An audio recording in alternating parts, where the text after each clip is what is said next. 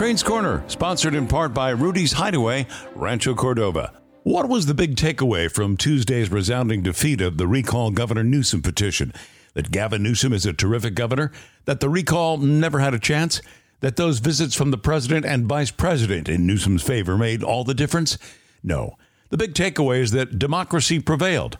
Democrat voters outnumber Republican voters in California by about 2-1. The recall efforts were primarily, but not exclusively, Republican, so the outcome, a landslide vote to keep the Democrat Newsom in office, was pretty much along registered voter lines and, by all accounts, a very fair election. That's good for all of us. But if Gavin Newsom takes this as a resounding referendum in support of the job he's doing, he's a fool. A lot of Democrats have problems with Newsom. He's arrogant, personifying the rules are for thee, not for me, knock on many politicians. His administration has yet to seriously address the state's biggest problems, forestry and fires, homelessness, and the brazen billion-dollar ripoff of the EDD by convicted state prisoners and their accomplices on the outside. Not to mention a moratorium on the death penalty and the early release of hardened criminals, both of which defy the views of the people who either elected Newsom or didn't but have to put up with him. The vote, it seems, was less about love of Gavin Newsom and more about fear of Larry Elder, who stepped into the race a few weeks back and energized both sides. The conservative talk show host became an instant favorite of the recall Newsom contingent, but his hard-right views on everything from race and abortion to COVID vaccines and the minimum wage galvanized the state's majority party.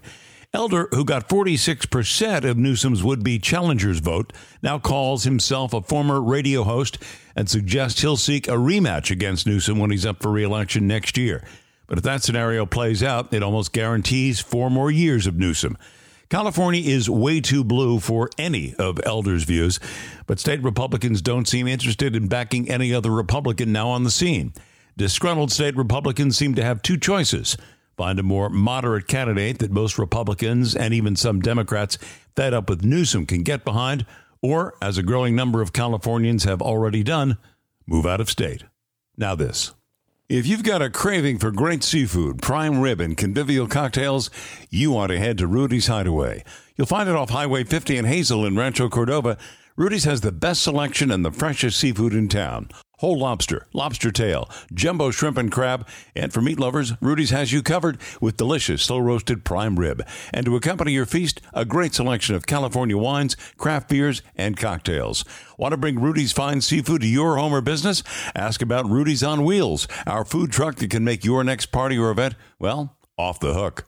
And Rudy's is your one-stop for catering, a large or small crab feed.